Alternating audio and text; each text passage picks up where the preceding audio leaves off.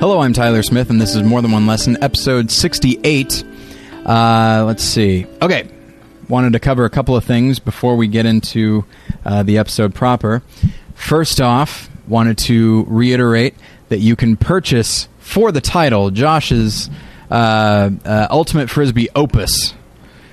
You can purchase that at morethanonelesson.com. It is only $10 for hours of hilarity. I'm incorporating commentary on that, which I assume is hilarious. I haven't listened to it. It's totally hilarious. Okay. It's me and 3 of the actors from the film. Okay. Hello, everyone, by the way. Sorry. I haven't gotten to... Yeah, I should. I know, but you start talking about my movie, so I had to jump in. So my co-host, Josh Long, is here. Josh, how you doing? I'm doing fine. Hello, everybody. Okay. So we don't need to hear much more from him. But no, not at all. I'm going to sleep. Have a fun time, everyone.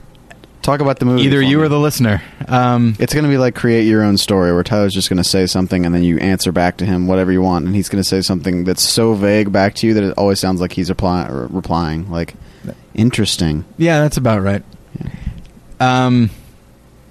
Yeah. See, that's me replying to something somebody said. Not so much. To a certain extent. That's a phrase I like to use. That's a good one. But...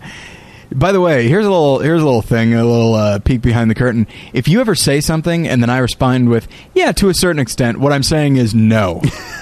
Okay? That's me being diplomatic. Okay. Now, the other thing, this will be going up on Tuesday, which is, what day is that? The 18th. That's the 18th. So this will be going up on Tuesday the 18th, a week later. 1 week. 1 week's One whole time. week. What is a week from that? September 25th. Okay. And what is on that day? It's a Tuesday as well, I think. I'm playing with you all. What happens is this is when we will release the first episode of The Unemployed Mind. And what is that, Josh? It's my new web series, for those who don't already know.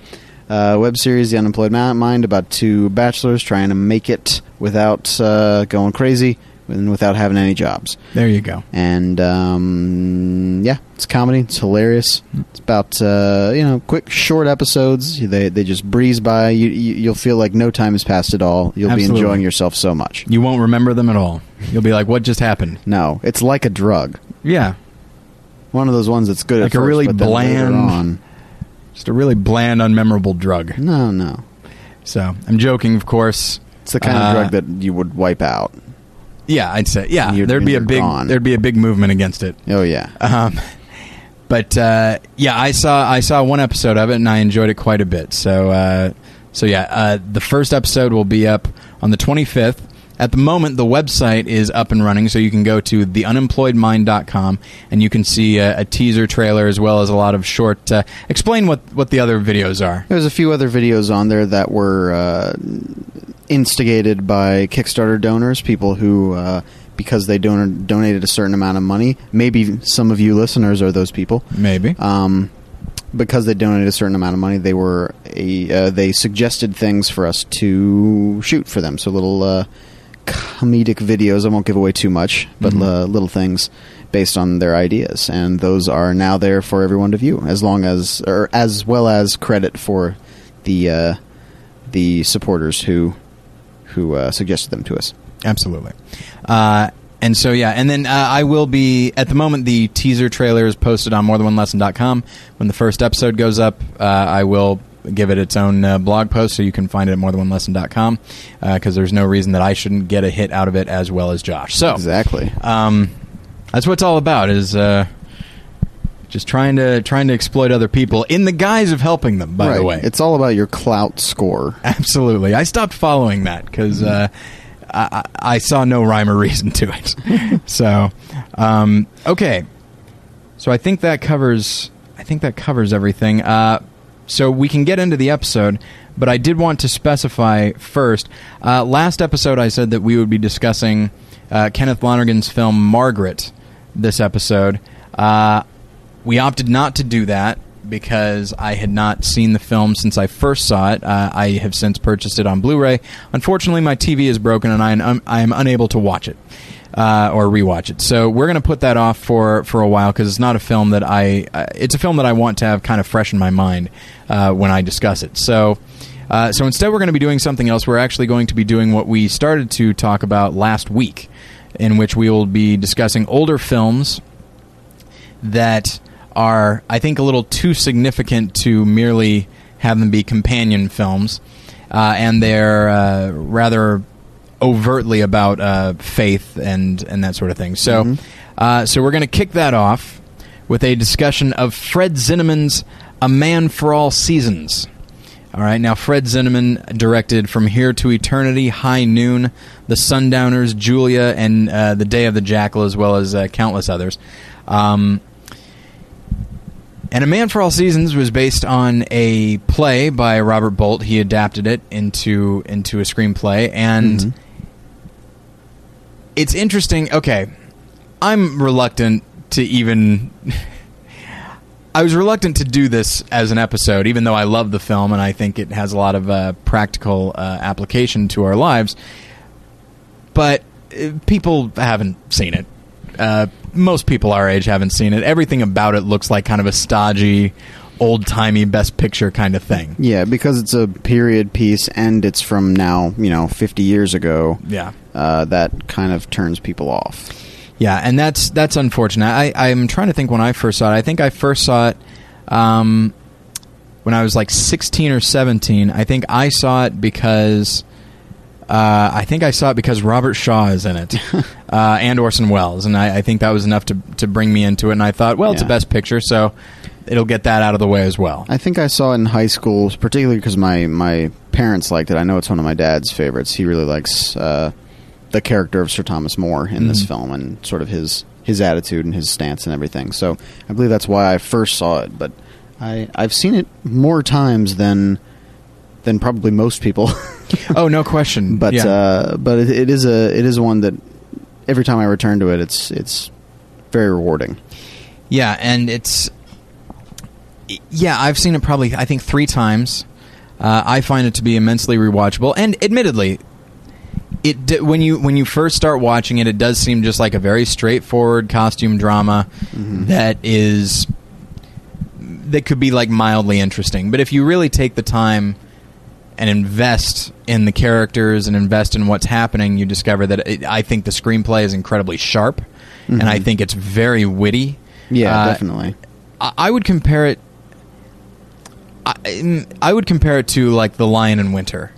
Yeah, which is also based on a play, but it has all the trappings of like a stodgy costume drama, but it's so much more. It really utilizes kind of the old that old way of speaking. It really utilizes that to have a lot of wit and like I said, it's sharp. I'm not sure if I'd go so far as say it's like biting, but there are some really nice wry moments in the film. But we'll get to that in a moment. So, real quick, and I forgot to do what I said I was going to try and do from now on, which is write out a summary so that we can kind of move past it. But I'll throw it to my friend Josh here.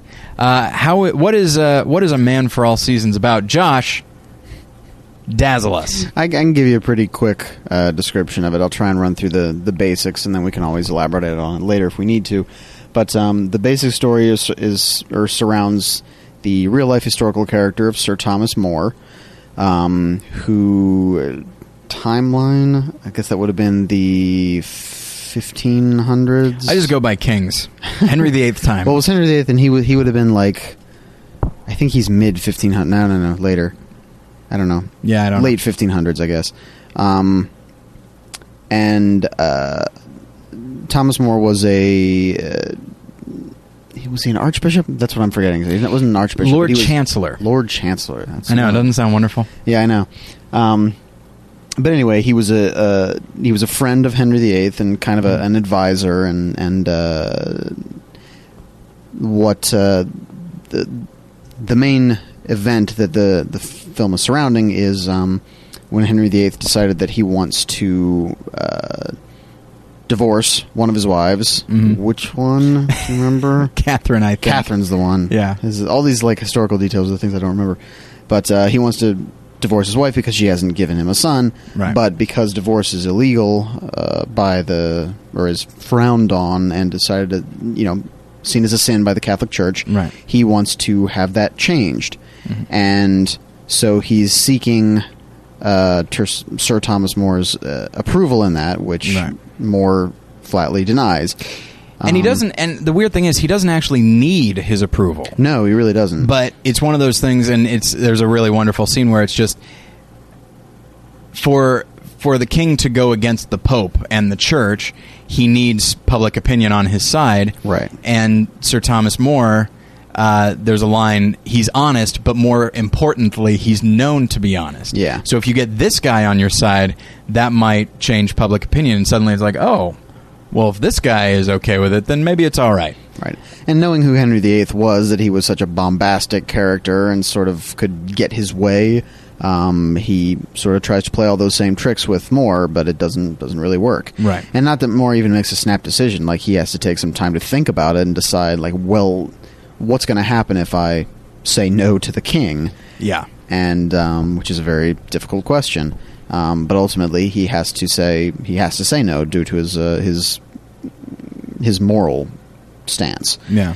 And the film ultimately becomes a tragedy because More, in openly opposing I'm saying too many of these same things at the same time and messing my words up. King Henry VIII. There you go. Since he opposes the king's divorce publicly, he is... Sorry, you started to cut me off there. Well, it's not even that he opposes it. He simply remains silent. Mm. He doesn't support it, but he doesn't oppose it in the public sphere, at least. Yeah. But the fact that he remains silent, because, as I said, people know who he is, and if this guy is not being openly supportive, mm-hmm. even though he's not on record, right, publicly as being against it, everyone kind of knows where he stands. Right. So he ends up being put in prison and ultimately executed. Yes. And one of the highlights of the film is a long sequence where he is on trial, basically, mm-hmm. for his opinion or for his position on the issue, and where he kind of makes his final stand. Yeah. So, the film, I mentioned earlier that it won Best Picture. The film won Best Picture, Director, Actor, Screenplay, Costume, and Cinematography. It was nominated in 1966. Thank you. It was also nominated for Best Supporting Actor and Best Supporting Actress, which it did not win. But, so I guess we can start getting into the film proper. To me, it's a very interesting film because it's a little... I wouldn't go as far as say it's subversive, but it is not what you're used to when you see a film like this. You know, when mm-hmm. you watch... I mentioned Lion in Winter already, but when you watch a movie like Beckett, which is a movie I love. Have you ever seen Beckett? No. Oh, boy. It's good stuff. And that's also about a guy who opposes a king and winds up... things don't go well. So...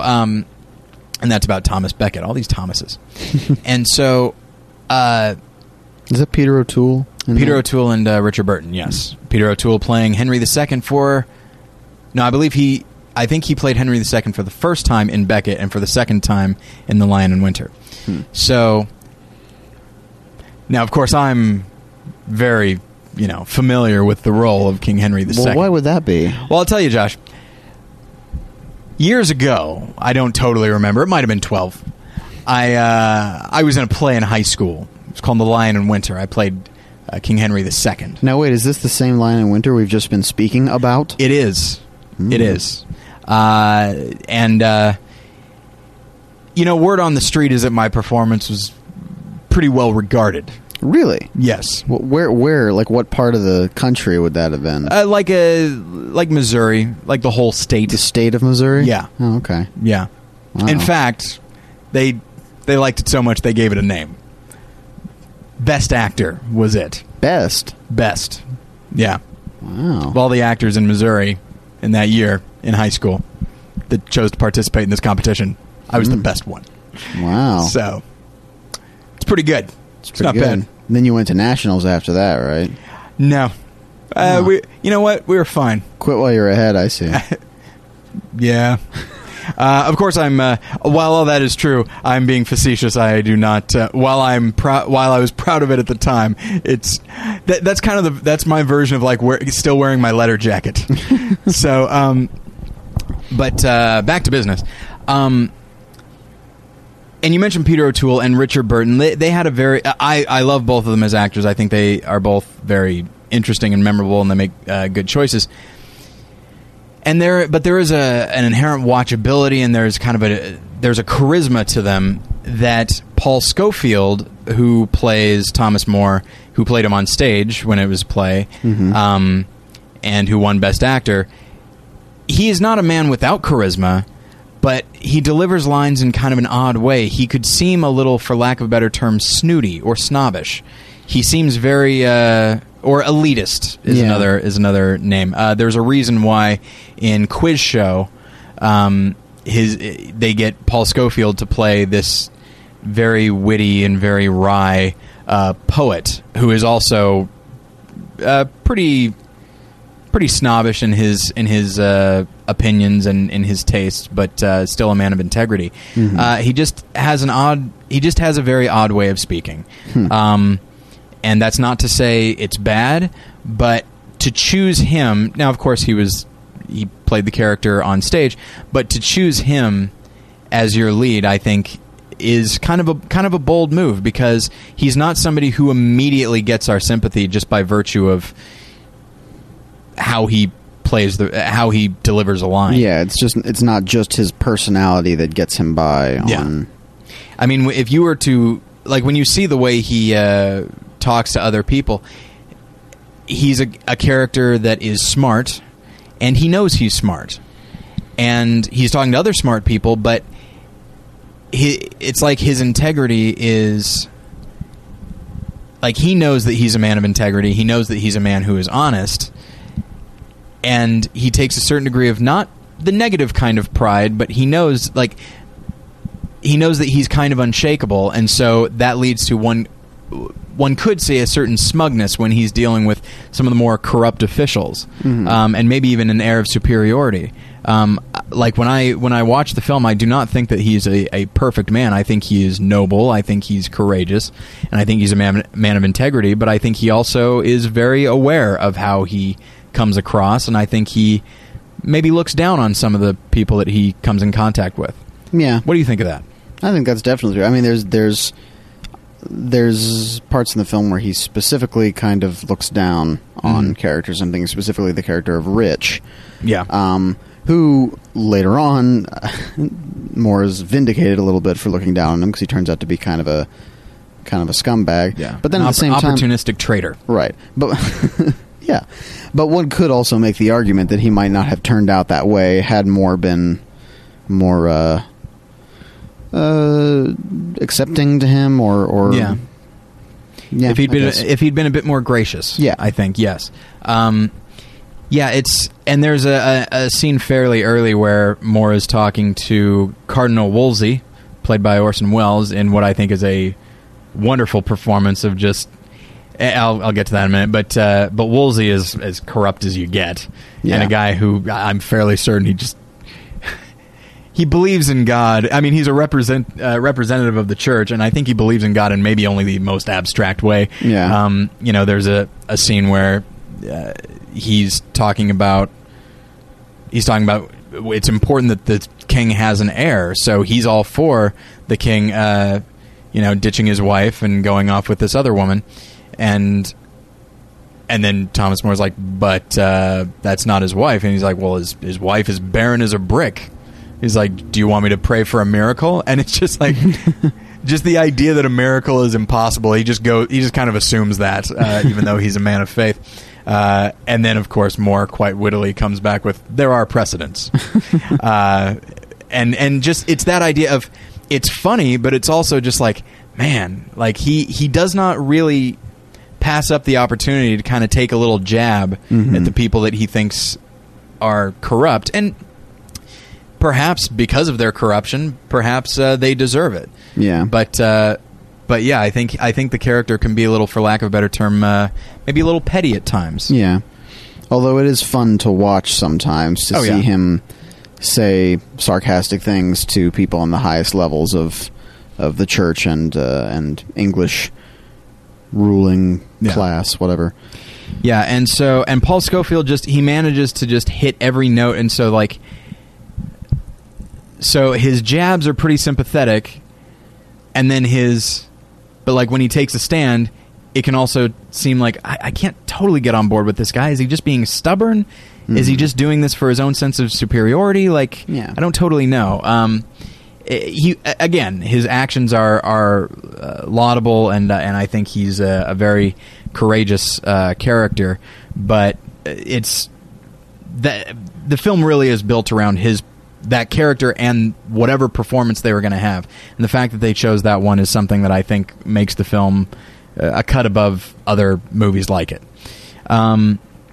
So I already mentioned, and it is a film that is built around pretty much all the performances. I mean, movies that are based on plays tend to be like that. And so we'll probably kind of tick off some of the performances that we like. I mentioned Orson Welles, so I'll go with him. I'll say this. Orson Welles hated that he was getting fat. He really did not like that. He really felt ashamed of it. But he used it well. Mm-hmm. As he got older and as he got bigger, he tended to play corrupt characters. You look at Touch of Evil. Yeah. And he wasn't as big as Hank Quinlan in Touch of Evil, but he padded himself out. But he was still a little bigger, and I think he knew that, like, this guy would be a little bigger. Just the idea of like a guy who's let himself go physically and morally. Mm-hmm. And I think you get a lot of that with Woolsey. Oh, definitely. I think it seems like Wells maybe was that big by that point. I think he probably was. Yeah, he's or as big as Hank Quinlan. I mean, because he's not looking great physically in this film, but I think it's part of maybe his choice and the filmmaker's choice that they don't make him look like he's a pleasant character. He looks kind of gross. Yeah, he just looks he looks corrupt. Yeah. I know that sounds weird, but he just looks like somebody who's just ugly on the inside and the outside. Yeah, he's like red-faced and shiny, and like he looks and bloated and overfed and all that kind of thing. Yeah, it's weird the way that Wells plays him and the interaction that he has with Moore. It made me feel uncomfortable, just like to be in the same room with this guy who has so much power, but is just so uninterested in doing anything even close to the right thing. Like, if he does the right thing, it's incidental. Like, it's because it happens to serve benefit himself. him. Yeah, he's totally self-serving. Yeah, he's a really good just symbol of like the corruption of the church at the time. Yeah. So, moving on, there are so many interesting characters. I will mention Robert Shaw as Henry VIII. Now, if you're like me, when you think Robert Shaw, you think of Quint from Jaws, and then maybe to a lesser extent, you think of, what's his name? Doyle Lonnegan, I believe, from The Sting. But this is the film that he was... the only film he was ever nominated for. Not that necessarily means anything, because I think they really missed out on an opportunity to nominate him for Quint. I think that's a really wonderful performance. But and he's not in it very much. A lot of these other characters, like the really powerful characters, like Cardinal Wolsey, like Henry VIII, they show up for a scene or two, and then they kind of fade away because Thomas More winds up dealing more with like all the king's men than the king himself, like all of his minions and representatives and stuff like that. Yeah, you almost get the sense it's because Henry doesn't want to have to confront him in person. Yeah. And feel guilty, which is that's part of the whole reason that all of this is happening is because Henry feels guilty because of More has made Henry feel guilty, right? And he doesn't like it because he's a big baby. Yeah, he's a king. It's it'll happen. Yeah. And at the same time, because he's only in really one extended scene. Yeah. And then he shows up again later, very bit, briefly. Yeah. But it's like within the first 15 to 20 minutes. The king shows up basically to say, "I need your support in this." More says no, and the king is like, it's longer than that. But the king sulks off and just says, "Well, we got to go." Like, it's clear, like, I didn't get my way. I'm leaving because now I got to start putting things in motion. Yeah. I really got to start getting my minions to put pressure on More. And so, what I like about Shaw's performance is that you said he's a big baby. He kind of is a big baby. He is at the very least childish. Mm-hmm. He is all instinct. Yeah. There are moments when he yells, and you don't know when it's coming. Not unlike when a baby starts crying, there's really no guarantee that you know when that will be coming. Mm-hmm. And so he just starts yelling at the drop of a hat, and then he'll stop. Then he'll go back to normal conversation. And he just puts you on edge. Mm-hmm. And if he's smiling, you find yourself inherently wanting to smile with him because, like, okay, he's in a good mood. All right, I'll show that I'm in a good mood too. And you suddenly realize how easy it is to become sycophantic to a guy who is so moody but has so much power. Yeah. This is a testament to the film and how they approach that character. Is he does like Thomas. He does consider him a friend, and it's not merely that he, for public reasons, it's not merely that he wants Thomas to be on board. I think personally, it's like I this is something I want to do, and I just wish my friend could get on board. Yeah. And there's a scene later when I think it's at Henry's wedding, and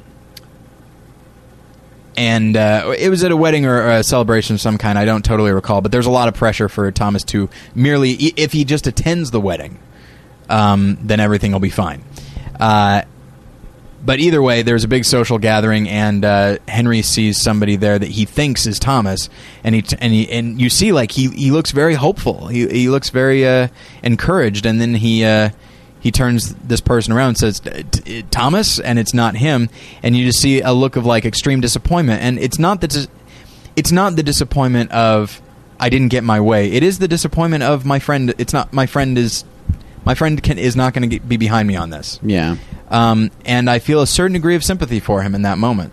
Yeah. Because though I myself am not in favor of him, and I know what he is putting Thomas through, in that moment, I try to think of all the times in my life when, I've wanted to do something. It might not be something inherently wrong, but and a good friend has said, like, I don't think that's a good idea. And you feel a certain degree of, if you're me and you tend to have very melodramatic emotions, like, you tend to jump to, like, a small sense of betrayal of, like, no, you're supposed to be my friend and you're supposed to be on my side. Why can't you get on board with this? And I see a lot of that in Robert Shaw's performance, and I like it quite a bit.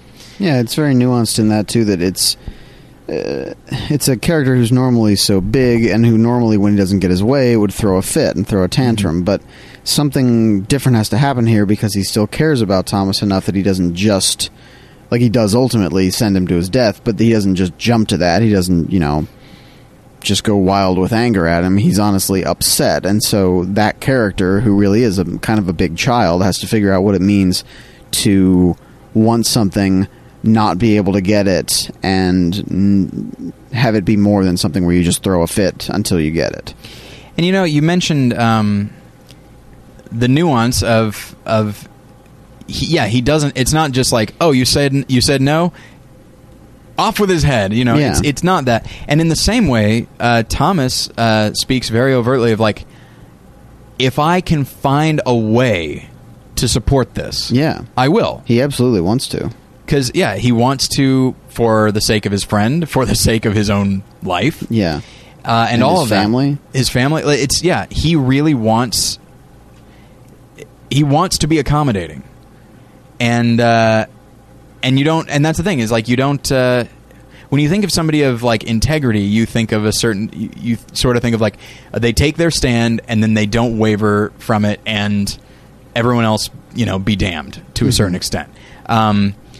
And with him, it's more just like, well, this is kind of gnawing at my conscience, and I think I'm going to have to go with it. I will look for every opportunity to not, and if I can't find one, then I'm going to have to stick with this, regretfully. Yeah.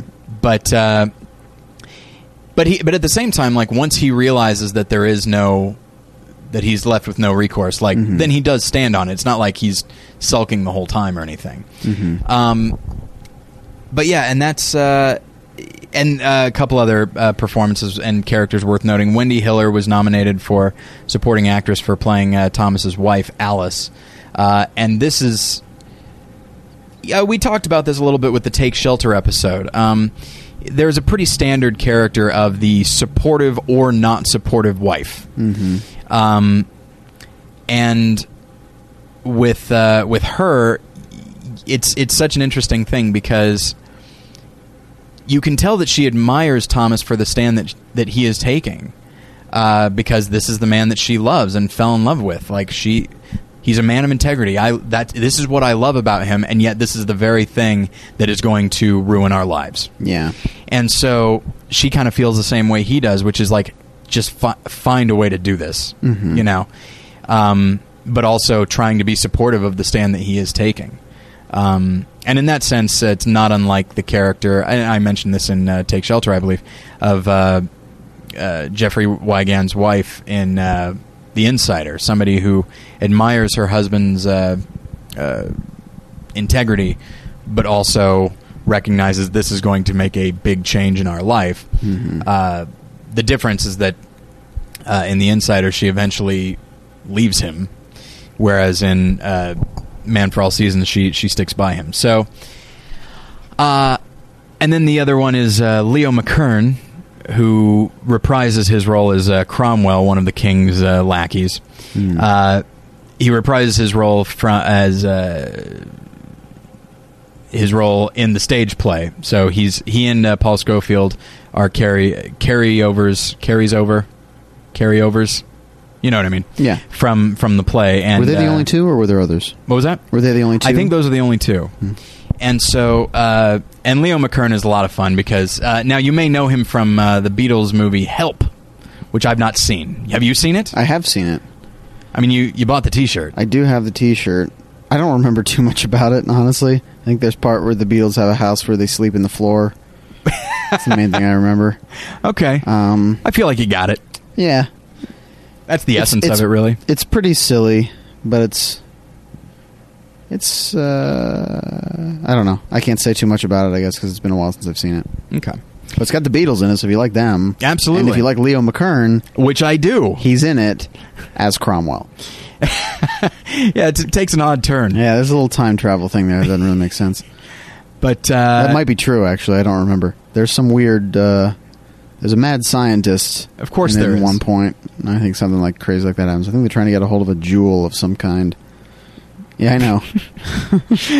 Yeah, I haven't seen A Hard Day's Night. I haven't seen Help. I haven't seen any of those, and I think I would enjoy them, but I think I would have to be in a certain headspace for that. Kind of, yeah.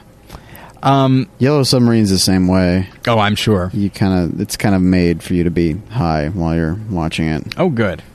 Maybe I'll. I still have some of my kidney stone pain pills left over. There you go. Maybe I'll pop one of those. They just put me to sleep. So, but yeah, Leo McKern he's maybe like the most direct antagonist because he's, like I said, one of the lackeys and just hungry for power, and he recognizes that if he is sort of the king's like chief representative in trying to convince more, and then when that fails in the condemnation of more, that he might go up in the world. Yeah. And so, but he's also, there's a jovial quality to his performance. That I like. he loves crushing things that are smaller than him. Like he just has that attitude of like, oh, I get to just destroy you, and it just, I don't know if it fuels him with some kind of power, and that's what makes it exciting for him. But he gets a joy out of bringing Thomas More down. Yes, very much so. I think it kind of is one of those things like, I think some of it comes from an inferiority complex in the character. I think he looks at Thomas More in this kind of the same way that you and I were talking about. It's just like, I think he's so much better than me. Well, watch this. Yeah, he may be better than me, but it's not going to stop him from getting his head chopped off. Yeah, at my behest. So, so that and I hate to harp so much on or focus so much on the performances and the characters, but that is what it is about first and foremost. I will talk a little bit about, I'll say this, like, the good thing about like those old costume dramas is that it's all there. There is no CG. This is not Gladiator, where it feels like a very modern film in which actors are wearing costumes and there's a CG Coliseum and stuff. The castles, the sets, they're all there. It really does feel like this is taking place in the time. Mm-hmm. There's not a lot of stylistic flourish to the film. No, there's not. Although there's some things that I wonder about the costume design, actually, which I don't actually know the history about it well enough to know. Something strikes me as it being kind of 60s, like some of the design and some of the color. Yes, color probably. Which is a common problem in movies going all the way back. Like that always happens. So at the same time, though, yeah, it's especially, it doesn't distract from the film or anything like that. Right. And the characters that have the most color are the ones that probably would, like Henry himself, who is a bit of a peacock. Yeah. And then as far as the cinematography, I remember thinking like this one, best cinematography. I don't remember there being anything particularly interesting.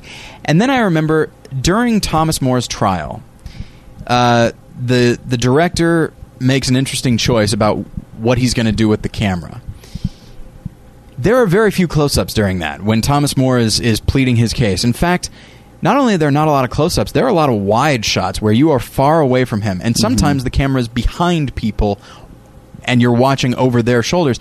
And in that moment, you are literally like a spectator. You are watching history in the making. Yeah. And that's such an interesting, counterintuitive way to direct the climax of the film. Yeah. At times it feels almost like a little frustrating, like, oh, I just want to get closer. It's like, well, that's probably how people at the time would have felt. I just want to get closer and see everything that's going on.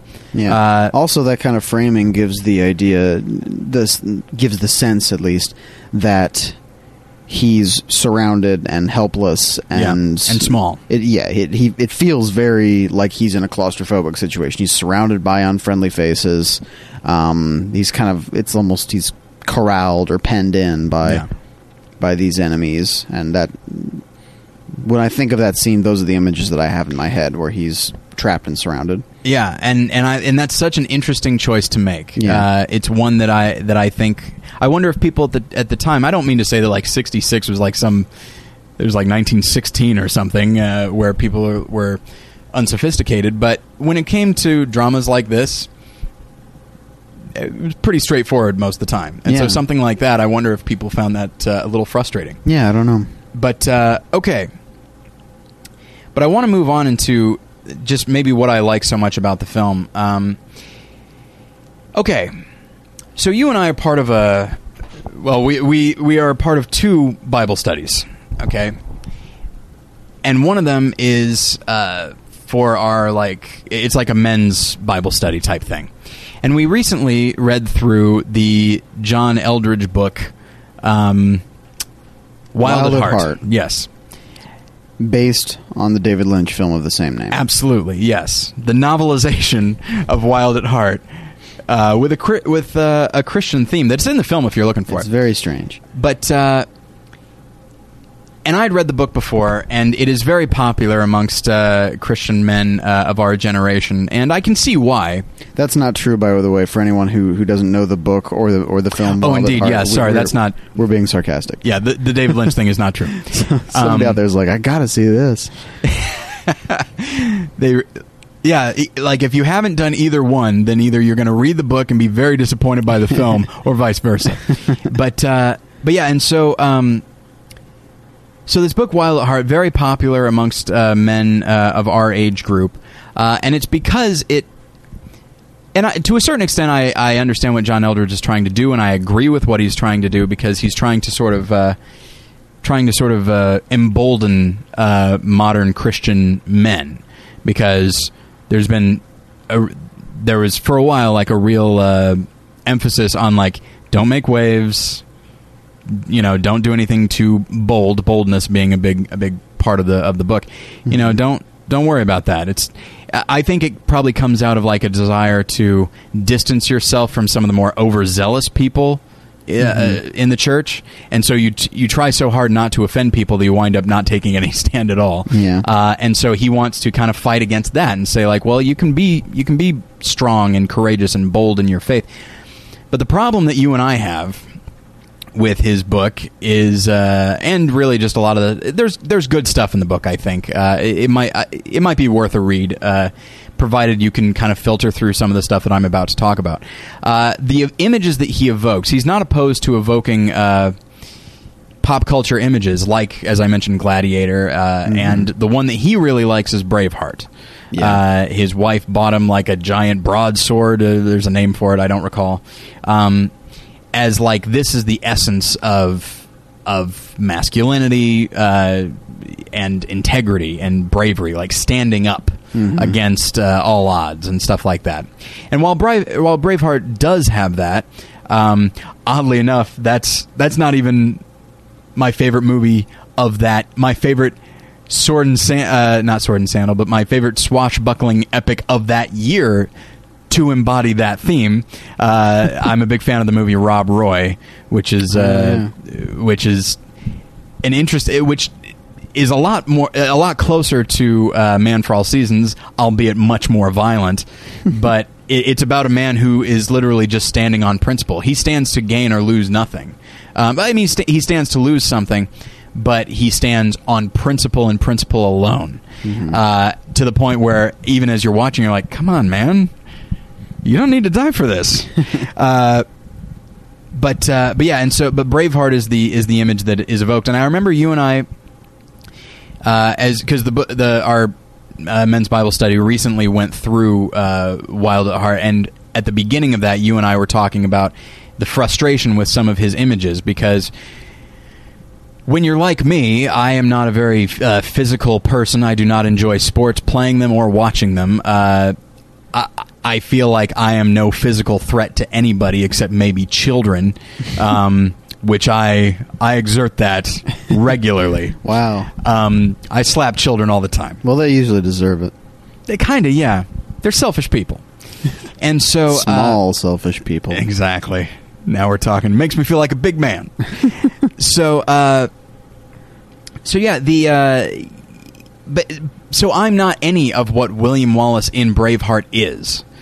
And so when somebody like a John Eldredge says, this is the essence of masculinity, my first instinct, and partially because I tend to be self-deprecating and that kind of thing, is it's just like, okay, so do I just go screw myself or what? Like, what's the deal for me? But I remember you and I, when we first started reading the book and kind of expressing some of our frustrations with it, both of us talked about Braveheart as opposed to A Man for All Seasons, which is something a movie that you and I both prefer, because Thomas More does not cut off anybody's head. In fact, quite the opposite. They're both, because they're similar in theme. They're both two men who have to stand up against some kind of wrong. Yeah, and a tyrannical wrong, a very powerful tyrannical wrong. And it does make sense to a point, obviously, that Braveheart would be more about taking action, specifically like fighting action, because the sort of the wrong that he's fighting against, or at least the way it's embodied, is the wrong that he's fighting against is embodied in physical action that is done against his people, whether it be ones who are killed or whether it be his wife who's killed. So then he sort of fights against that tyranny by killing. So, while there may be some parody or paradoxical irony or something in that, my point is that he's fighting against this kind of action with action. And in Thomas More's case, it is more that he is opposing something because of an intellectual problem, and he's opposing it intellectually, although he ultimately ends with a physical end. Yeah. But the point really is that one is not better than the other. Right. It's not that William Wallace is a man of action who gets things done, and Sir Thomas More is a whiny little intellectual who just doesn't get his way and then gets killed. Maybe if he was a bit more willing to fight Cromwell and fight Henry himself, maybe he'd if he could have get a bit more respect. He was liked by the people. Why couldn't he have raised an army and stormed London? Exactly. And yet, and of course, Braveheart, because it's a more recent film and because it's more accessible, Braveheart is by far the more popular film that people are much more likely to have seen. But I think that from a Christian standpoint, I think every Christian living in the modern day should see A Man for All Seasons. Yeah, especially because this can apply much more for us than the Braveheart thing can. Yeah. We're not going to get hurt physically. While Braveheart is might be a good, I guess, analogy on the idea of standing up for something and being strong in something and being bold, that like the practical side of that does not apply for anyone in this country today. Who knows 10, 20 years, 50 years, 100 years from now. But right now, the kind of stand that Sir Thomas More has to take is very similar to a lot of things that some of us are dealing with, Christians may be dealing with today. And when it comes right down to it, when the Romans came for Jesus, I believe it was Peter, right, who cut off one of their ears. Like he fought against them and cut off one of their ears, and then Jesus reattached it, and then just let himself go willingly. Yeah. This is but that's the thing is, like, in fact, I find a lot of parallels between this movie and the life of Christ. I mean, quite literally him saying, like, if I can find a way to take the vow, I would. Like, that's not unlike, take this cup from me, I don't want to do this. Yeah. But if I have to, I will. Yeah. And so, like, one of them is peaceful in what is, he still takes a stand, but he's peaceful in it. And Jesus is not William Wallace. Yeah. But as you say, like, I think Christians living today, there is a lot of, and I don't want to get like overtly political, and so I won't get specific, but you can probably think of any number of issues in which Christians take a stand on it, and they are called a number of names. Yeah. They are publicly shamed and humiliated, and they are in some cases like hated. Yeah. And I've experienced some of that myself. Not in a while. Maybe we'll review the abortion documentary Lake of Fire and shake things up a little bit. But like it can be really quite terrible when you feel like the bulk of society it doesn't merely disagree with you, but is against you. Like, a disagreement is one thing, but this is, you hold this, you are awful. Yeah. You are a terrible person. You have to, a phrase I heard recently was, get on the side of history. Yeah. And that sort of thing. And that's something that Moore specifically is having to deal with in the film. Everyone who's against him in the film is saying, like, we're doing what's best for our country, like, for our people, like, our king needs a son, right? And to them, that's as important that happen as many political issues might be today for other people. Mm-hmm. In retrospect, we might look back and see, like, well, how important is it really that Henry VIII has a son? Right. 30 years from now, 50 years from now, 100 years from now, we might be saying the same thing about some of the issues that are so important to people today. Right. So what we have and what Moore has and stands on is a moral code from the Bible, and that's not something that changes with political opinion or public opinion. Right. And I will I wrote down some quotes from the movie itself that Thomas More says. He said, and I'll just these are said various times throughout the film, but I will read them in rapid succession. I think that when statesmen forsake their own private conscience for the sake of their public duties, they lead their country by a short route to chaos.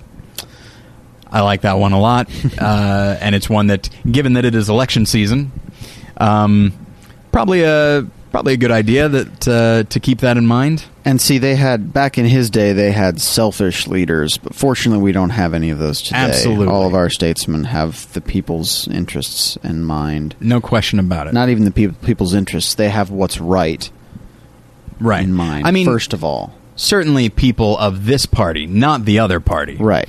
So, okay, so that's one. And then when a man takes an oath, he's holding his own self in his hands like water.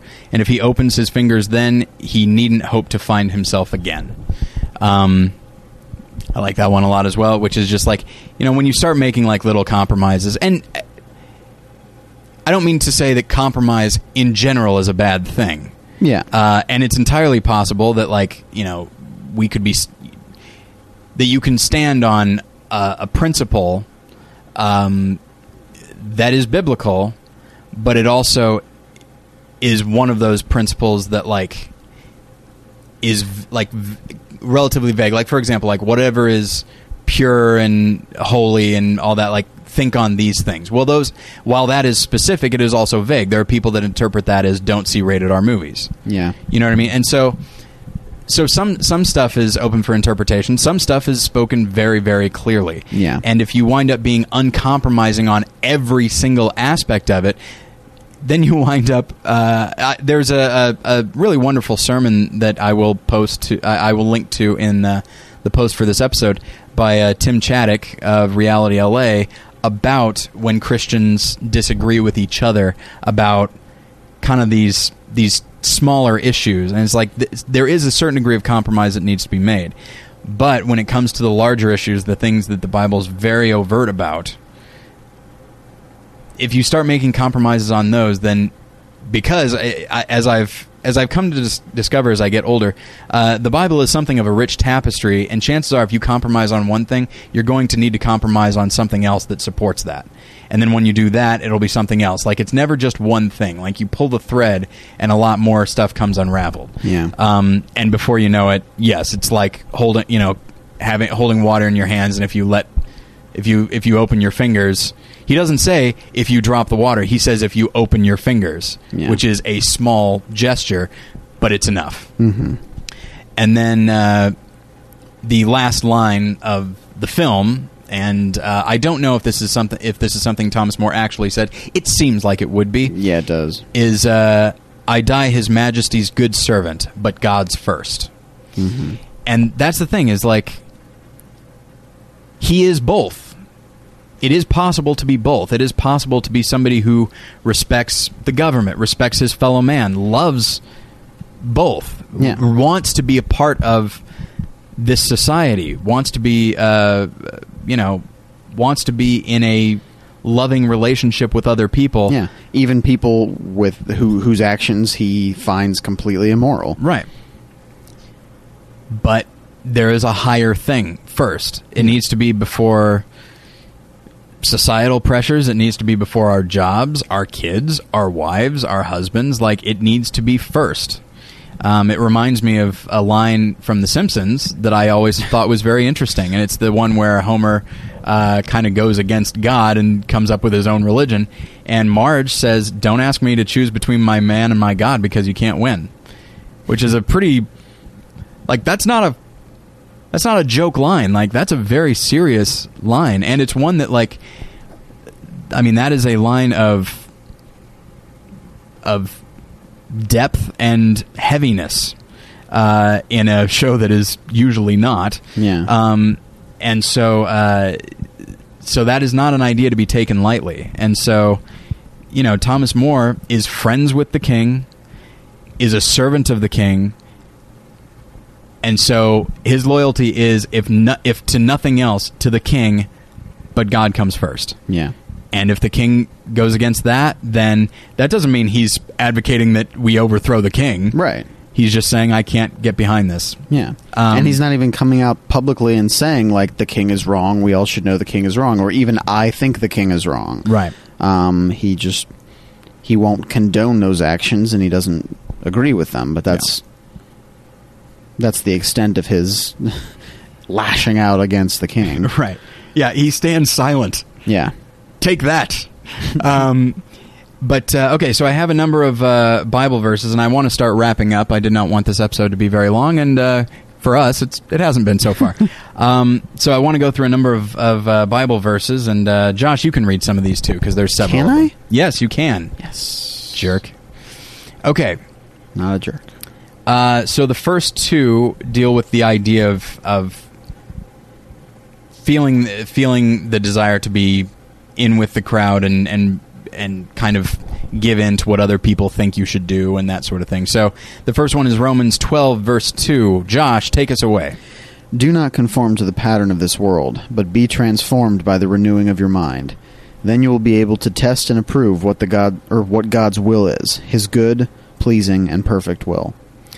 All right, and then the next one is Proverbs 1, verse 10, which I will read.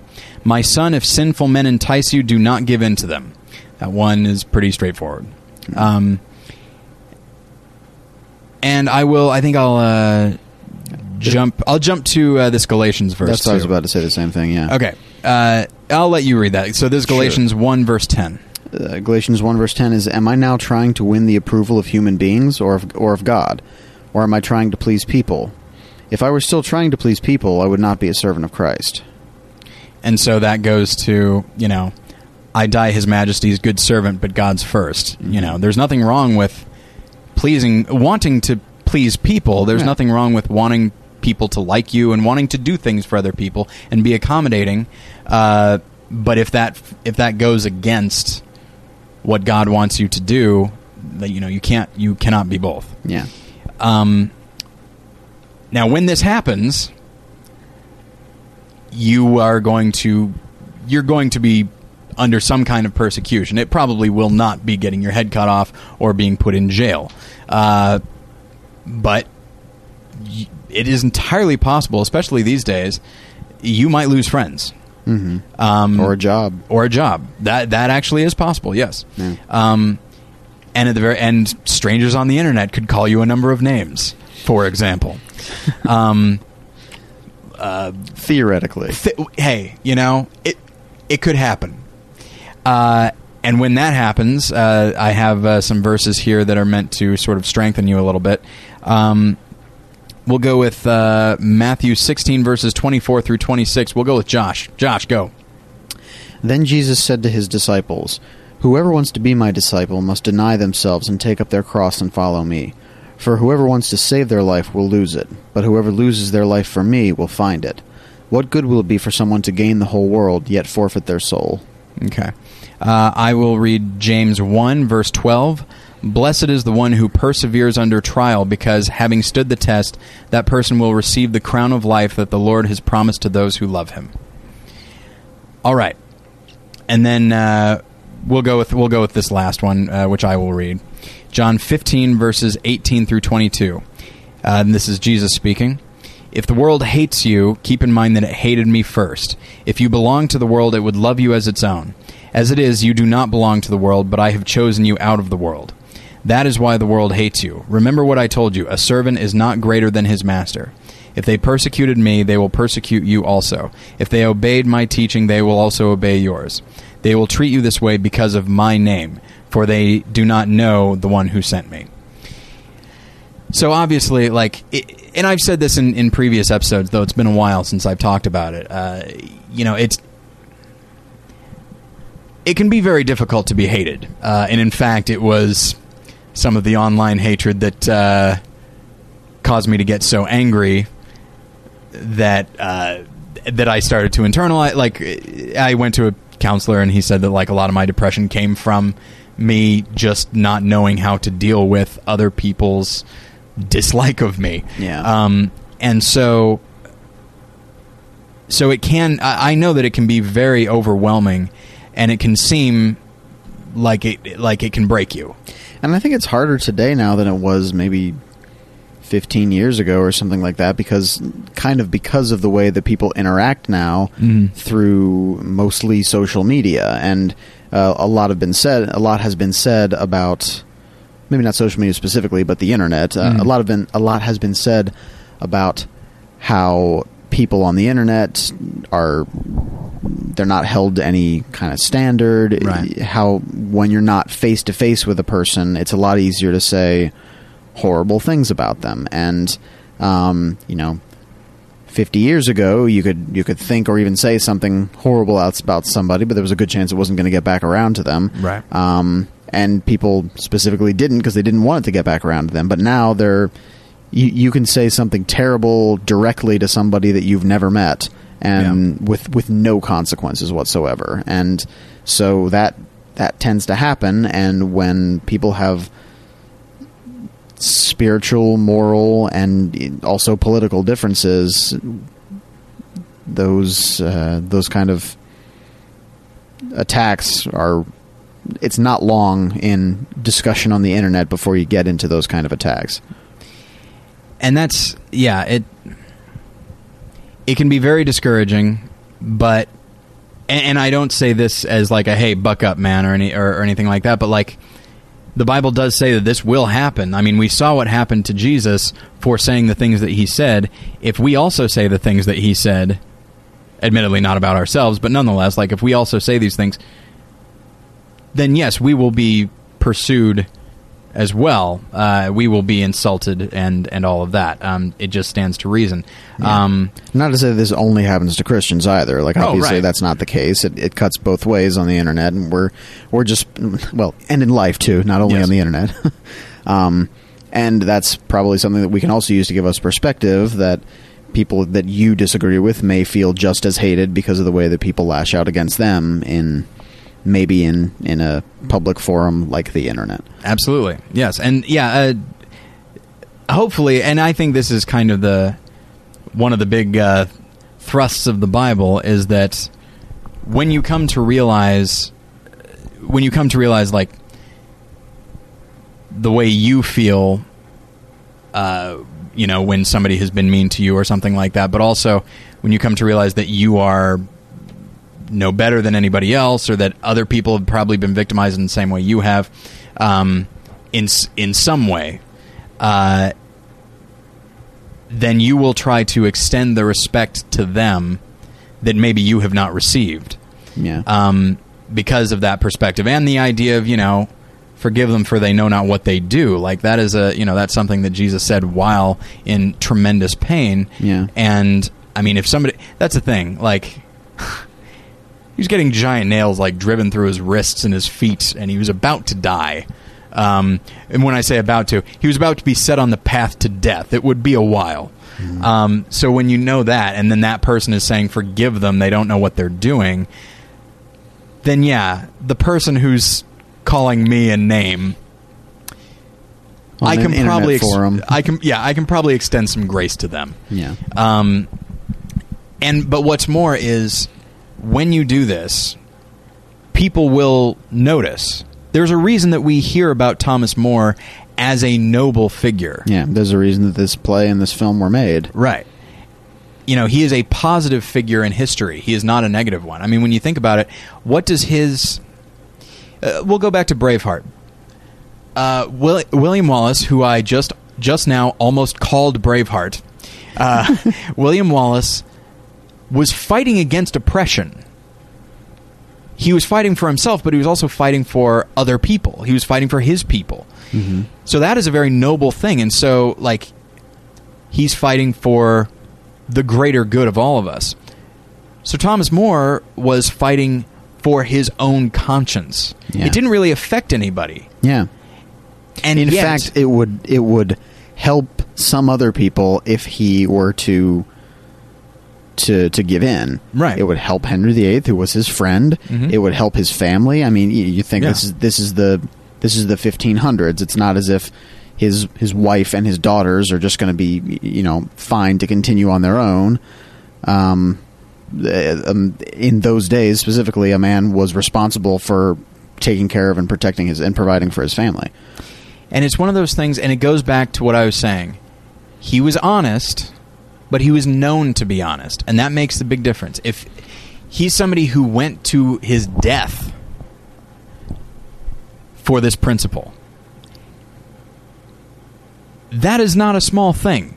If people see that you are willing to undergo persecution for this thing that you believe, even if that person doesn't agree with it, I think they actually do admire it to a certain extent. Mm-hmm. You know, that idea of walking the walk.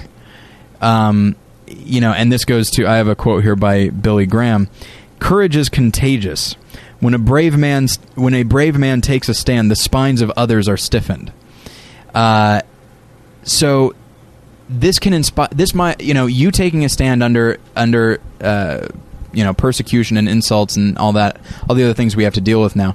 If you do that, you might be inspiring other people to do the same. You might never actually know it. I don't think Thomas More knew what the overall impact would be. No. But it does happen. People are watching. Whereas if they see that you drop your that you drop your principles at the first sign of trouble, then not only do you look bad, but suddenly the principles are such that they are not worth fighting for. Yeah. And so what's the point? Yeah. You know, you can't get the water back in your hands. Mm-hmm. And that's the thing. And that I think is what we need to be very careful about. I have one last quote here by Leonard Ravenhill, whose last name I love. But before I say it, I do want to say that, like, these days, I'm sorry, I might offend somebody. These days, Christians, they buckle a lot. I'm sure there have been times when I do it, times when you've done it. Like, I think we all do it. But, like, there are times when they buckle very publicly, mm-hmm. thinking that they're doing people a favor. Yeah. Thinking that everything's going to go along just fine. Or thinking that it's not that important. Right. Because it's not central to the message of Christianity. And, like, this is an example where it was about divorce. That's what Thomas More was making a stand on. Yeah. Not whether or not Jesus was the Savior, not whether or not God exists, but whether or not Henry VIII's divorce was moral. Yeah. And I'm interested to know, because the film has sort of fallen out of public consciousness, I'm kind of interested to know what people think about that stand specifically that he's taking, because divorce is a much more casual thing now. Yeah, especially in the church. Yeah. People, I mean, he was absolutely on the wrong side of history, if you think about it. Most church... Divorce is not an issue the church will... They all talk about, oh, well, we don't want it to happen, but... it's certainly not something that's unheard of in the church. No, not at all. Very prevalent among Christians, and there's not a lot of churches out there saying this is a thing that we need to try not to do. Yeah, and that's the thing, is, like, you never know how many marriages might actually have continued through a hard time and come out better on the other side if divorce was not considered such a casual thing. Yeah. As opposed to just like, this is pretty rough. You know what? I think I'm out of here. Yeah. And of course, you know, I'm not talking about like adultery or abuse or anything like that. Obviously, a divorce is perfectly reasonable and okay in circumstances like that. But yeah, and so we didn't mean to turn this into divorce specifically, but that is what the film is about, and it is a good example of something that that the church has loosened up on, and the effect is probably a negative one. Mm-hmm. There are just as many divorces in the church as not. Yeah. You know what I mean? Like, what they say, like 50% of all marriages end in divorce, and that's the same ratio in the church. Yeah. You know, and the church is supposed to be different. Supposed to set an example, and it is not. But that's the thing, is like when you when you take a stand, people note it. When you compromise, people note that too. And it doesn't really even matter why it doesn't really even matter why you're compromising. If you're if it's because of pressure, if it's because of the threat of physical pain, people will see, like, all right, when the chips are down, he dropped this like a hot potato. And so there's this quote from Leonard Ravenhill. I have not forgotten it. If Jesus preached the same message ministers preach today, he never would have been crucified. I find that a very bold statement, and one that perhaps is true. Because ultimately, I think there's a lot of people who water down the gospel, and they say, yes, this is true to a certain extent. I mean, I don't want to be viewed as exclusivistic, so, it's fine. And think about, like, if Jesus himself had said this. Yeah. It's just like, I am the Son of God, kind of. To a certain extent. To a certain extent. And by the way, what did I say earlier? I know. To a certain extent means no. And so yeah, like, Christianity is built on somebody taking a stand in the face of destruction. That is what it's built on, and that is what we should build ourselves on as well. Mm-hmm. And if you want a good example of this, A Man for All Seasons. It's a very wonderful film that I believe is on Netflix Watch Instant. I did not do the research. I think it's readily available. A lot of video stores carry it. Not that there's video stores anymore, but you can get it, through Netflix on DVD at least. So I highly recommend it if you haven't seen it. I think we'll wrap up now. It's getting a little late, so you can go to morethanonelesson.com and you can read. There's not a lot of blogs up these days, but you can, find sermon recommendations. You can find the teaser video of The Unemployed Mind. Just a reminder that there will be that the first episode will be going up on the 25th, which is a week from today. If you're listening to this when it comes out, which would be weird. Should be. That never happens. But yeah. Let's see. What else can you find there? You can also buy For the Title for a mere $10. Only $10. With $1.75 shipping. It's kind of hidden right now because I don't want to discourage you from buying Josh's movie, but if you don't want to deal with that whole thing, scroll on down and look to the right. You will see a donate button. If you felt like donating to the show, you're more than welcome to. The show will continue regardless, but any support you want to, any financial support you want to give would be welcome. So. And then you can email me, Tyler at morethanonelesson.com. You can email Josh at morethanonelesson.com. You can follow me on Twitter at More Lessons, and you can follow Josh on Twitter at the Josh Long. At the Josh Long. So the next episode I think will be about Margaret. I'm not 100% sure. We're starting to get by the 2 weeks from now we'll start to get into October, and October, we're going to be discussing some horror movies in the spirit of Halloween. So we'll see what we can do. But yeah, in the meantime, Josh, thanks for being here. Thank you. And thank you all for listening, and we'll get you next time. Bye. Bye.